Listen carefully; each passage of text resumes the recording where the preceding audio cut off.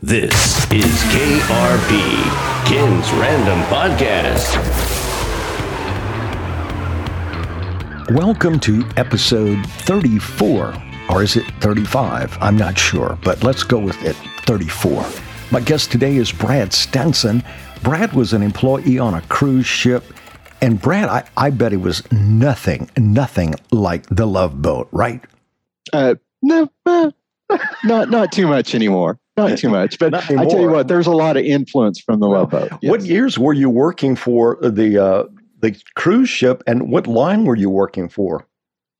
Well, I worked for a couple of different cruise lines, but I worked from 1991 to 2001. So what made you decide to get out? It was a combination of things. I had just graduated from college or university in 1990, and I was working at a bank. And I had gone to college and gotten my degree to become a loan officer. But just as I was trying to transition into that, there was some improprieties that went on at the bank. The FDIC came in and they did a little audit, and it wasn't anything illegal. It was just like, hey guys, this is not the best way to run it. And my connection at the bank, my relative, one of my distant relatives, swept out. And so when I went and said, hey, can I have a job? They said, no way. You're not ever going to work here as a loan officer. So you were not involved in any impropriety? Oh, no. I was a teller at the time. I was going part-time, and I was a teller and a proof operator. So I was not involved in any of the loan decisions. Yeah. But I was, a relative of one of the founders of the bank. So when the new regime came in, they're like, no, we're not taking any chances. You're out. And then I was like, oh, what in the heck am I going to do? Brad, that's what's called collateral damage. Yeah. And 1991 wasn't a great time. I don't remember exactly what all was going on, but it was hard to find a job. And I'm like, well, shoot, I'm not going to get old and die in Oklahoma. I'm going to get the heck out of here and see the world. And so started applying to cruise lines and finally got a job. Who did you go to work for? I went to work first for Royal Caribbean.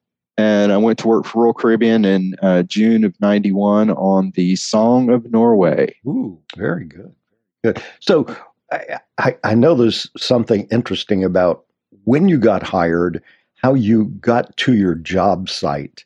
Had you ever flown? Yeah, I'd flown in a plane before, not very often, but I had not been out of the country, really. I'd been to the Bahamas, but I'd not really been out of the country. And a funny thing that I tell on my first podcast about how I started working on ships is I got a call from the Royal Caribbean office, and they asked me all these questions and stuff and said, okay, well, we're gonna go ahead and hire you. Can you be in? This was like a Monday, and they're like, can you be in San Juan by Thursday? And I'm like, yeah, sure. I'm ready to go. I've been ready to go for months and everything. And they said, okay, great. Well, do you have any? We'll send you a plane ticket. Do you have any questions? And I'm like, just one question. Where is San Juan? Oh my goodness. Oh man. So you quickly found out it was Puerto Rico, which yes, in theory is still the United States, or at least is it a protectorate or something? It's a territory. Yeah. So but I was so stoked. I was like, oh my God, it does not get more exotic than San Juan, Puerto Rico. This is great. Yeah. So did you sail out of there the entire time you worked for the Royal Caribbean? Oh, no. I got so lucky. The Song of Norway at that time was doing 7-day cruises out of San Juan to Barbados, St. Martin, Antigua. I said St. Martin. I meant Martinique. Martinique, Antigua, St. Martin, and St. Thomas. So it was a fantastic Caribbean run. And then we did that for about 9 or 10 months. And then the ship repositioned to Europe. And we did the Baltic, and then we did the Med. Really? So I couldn't have been any more fortunate to be on at just the right time and got to go and do all these forts. And doing that, being super lucky, doing that part of the Caribbean, doing the crossing, crossing the Atlantic, doing the Baltic, and doing the Med, it just set me up later on in my career, looking for a contract. These were the days when you did a contract, you went home and you sat around by the phone, or you tried and grab a contract somewhere, either with another cruise line or something like that. You just work contract by contract. And so it set me up later on where I would go looking for a contract. They'd say, well, we've got this something in the Med. And I'm like, been there, done it, and that kind of stuff. So I was very fortunate. Been there, done it. Like, I had enough of that place. I'm not going back. No, I was never really in a place long enough to get sick of it. The only place that I really was not looking forward to going back to was, and people are going to die when they hear this, but Tahiti. Really? I was doing French Polynesia. I brought a ship out of the shipyard to French Polynesia, did a contract there, then went back and did another contract about a year later, and then was scheduled to go back and do one again. And I was like, oh, I don't want to do Tahiti again, or French Polynesia. It wasn't just Tahiti, it was French Polynesia. Yeah. But we never left there. It was just the islands of French Polynesia. Yeah. So it was the same thing over and over again. And honestly, there is not much there. It's not third world, but it's not overly developed. And it's a lot of sea and sunshine and beach. And I don't know if you can see me over here, but I am red-haired and nearly albino. And so spending 6 or 8 months at just a place where it's only beach is not the greatest thing for me. Oh, wow. And I'm just the opposite, man. Kind of olive skin, dark hair. I can stay in the sun forever. I'll be back with my guest, Brad Stenson, in just a moment, and we'll have more adventures from the high seas. I'd like to take this time to tell you about Anchor. It's the easiest way to make a podcast. Let me explain. First off, I should tell you, it is free. That's right, just free. There are creation tools there that allow you to record and edit your podcast right from your phone or your computer. Anchor will distribute your podcast for you so it can be heard on Spotify, obviously, Apple and Pocket Cast, and many more. And you can make money from your podcast with no minimum listenership. It's everything you need to make a podcast, all in one place. Anchor.fm. Download the free Anchor app or go to Anchor.fm to get started today. This is KRP, Ken's Random Podcast. And you mentioned something about you had to take a ship somewhere. What was your position on the ship? I mean, were you the captain or you whatever? No. My whole career, I was a purser. And pursers, they don't call them pursers anymore, which really disappoints me. But and they've kind of the industry has kind of evolved the pursers department a little bit. But we're basically the paperwork people. We're the money people. We're the liaisons between the departments on ships. So we're the office workers. Yeah. We make sure that the ship balances, that the ship gets in and out of port. We make sure that everyone has the correct visa and immigration paperwork for the ship to get in and out of the ports. Yeah. I should have known with the name purser. Duh. It should have told me something about accounting or something. Nobody knows what a purser is. I've told people my whole life that I was a purser, and so far nobody knows. So tell me about the Atlantic crossing. Was that one that you did, or did you have more than one crossing, and how was it? Yeah, I've done it I think I've done it about 8 times now. Really? And have never had a problem. Never? The only time we had a problem was actually after we had gotten into the Mediterranean. Usually you're having rough, high swell and rough seas, in the Atlantic when you're far from land. But we had just made it into the Med, and we hit a huge storm on the Song of Norway on my first crossing, and we hit a storm with 40-foot swell. Wow. We were trying to make it from Gibraltar to Barcelona, and we went through 40-foot swell all day and all night. It broke a lot of the windows in the forward lounges. Wow. We were coming off of the swell so hard and landing so hard. And it was a rough day. I was about the only one that could work. I don't get seasick. I've never been seasick. That's great. I've never had any sympathy for anyone who was. And so, but there wasn't much to do. I was pretty much there manning the desk by myself. Yeah. I'm going to throw a weird story at you. Okay. About storms. Yeah. About 15 miles from here, there's a little fishing community called Delcambre, Delcambre. And that's where the shrimpers take off for the Gulf of Mexico. We went there one day to buy some shrimp, and we were getting shrimp off the boat, and the ship's captain, it's a small shrimp boat, said something about the weather being bad. I said, yeah, what did you guys do last night? I understand the weather was real bad. She says, I dropped the anchor and I went to sleep. And I'm like, whoa, man. But, I don't think it got to be 40 foot, but still, man, that just freaked me out right there. But the shrimp were good. So tell me about the Baltic. Did you like that? I love the Baltic. Really? Yeah, that's probably one of my favorite places. Yeah. I loved it. It's perfect for me. I never wanted to do a cruise. Kathy always wanted to do a cruise because everybody we knew was doing cruises. But I was like, I don't want to be on a boat with 1,000 people. And people had told me stories about, dressing up some night to go eat at the captain's table and buffets. And it's like, first off, I don't like buffets. I don't like crowds that much. And I didn't want to dress up.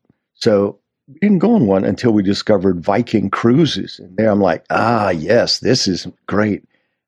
We took cruises in France with only 130 people on board, and it was awesome. Song of Norway and any other ships, how many people were on board, passengers? Well, those ships were much smaller. Those were ships that were, or the Song of Norway itself was built in the 60s or the late 60s, early 70s. I can't remember exactly. May have been 1970 actually. Wow. But so it was smaller. I think it was about 1,000 passengers. Yeah. Which at that time, of course, I'm older, but those were really great size ships. Yeah. They could get into pretty much any port. There wasn't too many passengers on board, and it was a nice sized crew. So it was a really good thing. And in the Baltic that you mentioned that, and you mentioned you really not wanting to take a cruise. It's all about finding which cruise line really suits you the best. Right. Because they're not all the same. They're all geared with a little different market. But one of the fantastic things, and I always try and stress this to people is, hey, if you want to go and see Europe, or if you want to go see the Baltic and you've never been there before, take a cruise, because a lot of the hard work is done for you. You don't have to get from Amsterdam to Copenhagen, from Copenhagen to Stockholm, from Stockholm to Oslo, from Oslo to St. Petersburg. You don't have to do all that yourself if you just had your suitcases and were trekking around. But on a ship, it's super easy. You just get on board, you wake up the next morning, all your immigration is done for you. You just walk off the ship, enjoy the port, just make sure you're back on time. Yes. And you come on, you have you know where you're going to eat, you have a good meal, and you wake up the next morning and you're in a new place. Yeah, absolutely. I mean, and then once you've been there, go back. You can go back later and tool around yourself. But the first time there, cruising is the way to go. Yeah. Kathy and I enjoyed the heck out of the cruise for a couple of things. You mentioned suitcases. That was awesome. They went on the ship. We never touched them. We had to have them packed for 5 a.m. when we left. Everybody picked it up, put it on a truck, and took it to our next port. It was like, this is great. We only had to unpack one time, and then another time. I knew some people that go, from small town to small town. It's like, got to unpack every time. And I prefer not to do that. That worked out fine for us. And you mentioned food. Was it as fattening as most people say it is? Yeah, back then the food was really good.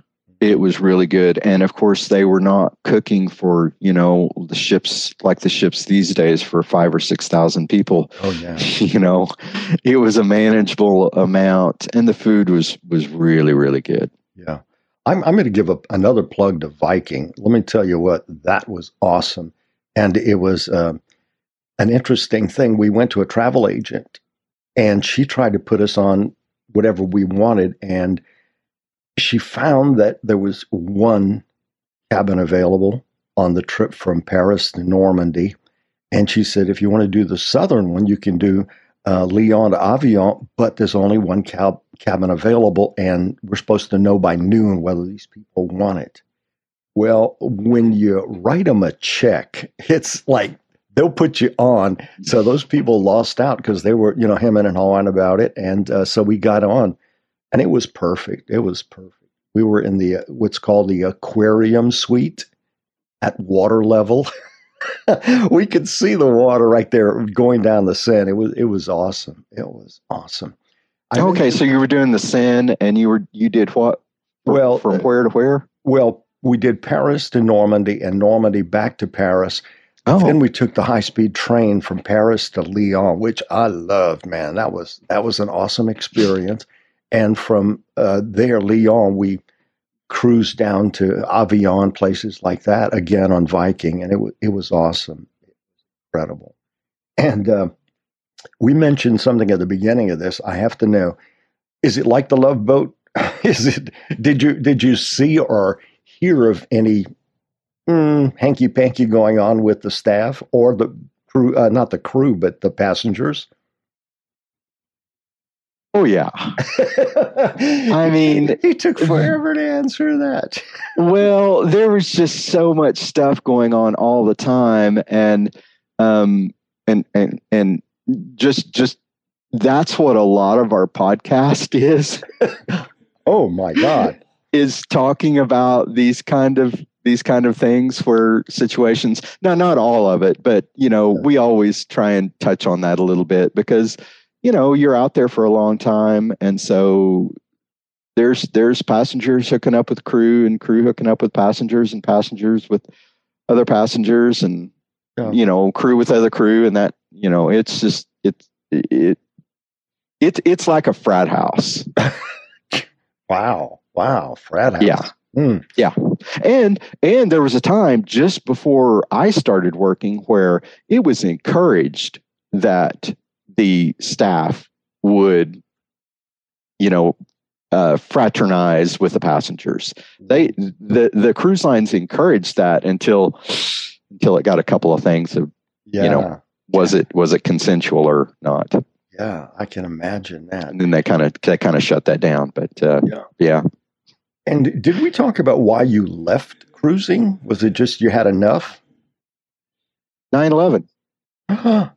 Really? Yeah. Let me tell you this. Okay. I was on a ship now that I was working for a different cruise line by this time. I was working for Renaissance Cruises on the new R ships. And I was the chief purser by this time. And I was supposed to go on vacation in August. And of course, this is how the cruise lines do. They give you a contract, but they can extend it or cut it short. And of course, you start getting to where your contract ends, and then they call you up and they're like, "Oh, hey, Brad, we need you to stay on for another, 30 days." I'm like, "Okay, all right, well, I can do it." So I ended up with a sign-off date, and they couldn't extend me any longer. They had already extended me as much as they legally could. Now, I could agree to go ahead and stay on, but I was tired. Yeah. And I was set to sign off September 12th, 2001 in Livorno, Italy. Italy is about 7 or 8 hours ahead. And so all this was, we were ahead of what was happening in the United States. But I decided I was going to go ahead and go. So I went ahead and left the ship, and I was supposed to meet a girl that I had met online, who is now my wife. But we had never actually met. We met online, and she was supposed to meet me in Milan on the 13th or the 12th. She was supposed to meet me in Milan on the 12th. Well, I made it off on the 12th, but she was not able to fly on the 12th, but she was able to get out on the 13th. So we met up in Milan. We spent 3 weeks tooling around Italy, having no idea what was going on. But I mean, it's a terrible time, but it's been 20 years now. It was great because there was no tourist. We went to the Vatican, and the first 2 times I'd been to the Vatican, I'd had to wait, like you had to queue up like all the way around the block. And this time we went to the Vatican. We walked straight in the door. We walked straight up to the ticket thing, not behind one other soul, paid for our tickets and wandered around all day in the Vatican. Went down to the Sistine Chapel. The first time I'd been in the Sistine Chapel, it was just shoulder to shoulder with everybody, looking up. And we went in there. There was probably 20 people in there. On 9/11, my first day back from the hospital from heart surgery. So I remember it very well. And so that was in September. So early in the years when we decided to go to France, not a cruise, but just fly to Paris. And it was in March, I think. Oh my God. It was great. Fares were cheap, but there was still a ton of tourists. When I went to Versailles the first time we had to look for somebody to take our picture. There was nobody there. We found a janitor, I think. Going to the Eiffel Tower, no problem. Here's my money. And I went up. This time we waited, I'd say almost 3 hours. I've been there once. I'm scared of heights. So Kathy's like, get near the railing. I'll take a picture. And I think, you're out of your mind, lady. I'm not going there. But it was a major change. And everywhere we went, this last time, my God, the Orsay, the Louvre, everything was just, get rid of these tourists, man. They're ruining the place. So you met your wife online, huh? Yeah. Tell me more. Well, she is Russian. She grew up in Lithuania. She's ethnically Russian, but she grew up in Lithuania and then went to university in St. Petersburg and was living in St. Petersburg when we met online. And of course, we chatted online for months while I was working. And then at the end of my contract, we decided to meet in Italy. We had a good time. And then, of course, when I went to go home from Italy, she flew out, and then I was going to go fly out. And I was in the airport in Rome. My ticket didn't work. I'm like, what's going on? And they're like, this is not a valid ticket. So I went and I called my parent, and they're like, and I hadn't talked to them this whole time. Of course, I'm super bad. Of course, I'd been working on ships for 10 years, so I didn't check in, all the time, once or twice a contract. But I went and called my parents, and I'm like, hey, I'm stuck in Rome. I'm not sure when I'm going to get home. And they're like, oh my gosh, we've been trying to get a hold of you. The cruise line that you've been working for went bankrupt. And I'm like, what? 3 weeks? And they're already bankrupt? Oh, man. And they're like, yeah. So I had to buy my own ticket home right at the airport. I'd never done that before, gone to the airport and bought a ticket at the airport. And believe me, I'm so glad that the rates were, it was easy to get a ticket and it wasn't very expensive. But that's usually not the best way to do things. It was not so bad. I wasn't like, holy moly. It was like, oh. I've got a friend from Russia. I cannot pronounce the town she's from, but it's pretty far up north. And she's living in North Dakota now. I said, so you married a guy to go someplace warm? She said, yes. You mentioned St. Petersburg. I want to go so bad. And Kathy wants no part of going to Russia. Even before this thing with Putin, she never wants to go. Maybe I'll go by myself. That's not going to happen. St. Petersburg is fantastic. I mean, just one thing after another there. The Hermitage, the Cathedral, St. Basil's, the Peter and Paul, Catherine's Palace out in Pushkin, just all kinds of stuff to see. The Winter Palace, just absolutely, just St. Petersburg, just chock full of stuff to see, and just a beautiful city. My guest today was Brad Stenson, a former cruise ship employee. To get more cruise ship stories, go to his podcast, My Ship Story. That's it, My Ship Story. No .com, none of that stuff, just My Ship Story. And you'll get more ship stories from Brad Stenson. Try saying that fast 3 times. Anyway, thank you for joining me today, and if you found us through Facebook, please hit the share button and share it with your friends. Hope to see you next time on KRP, Ken's Random Podcast. This is KRP, Ken's Random Podcast.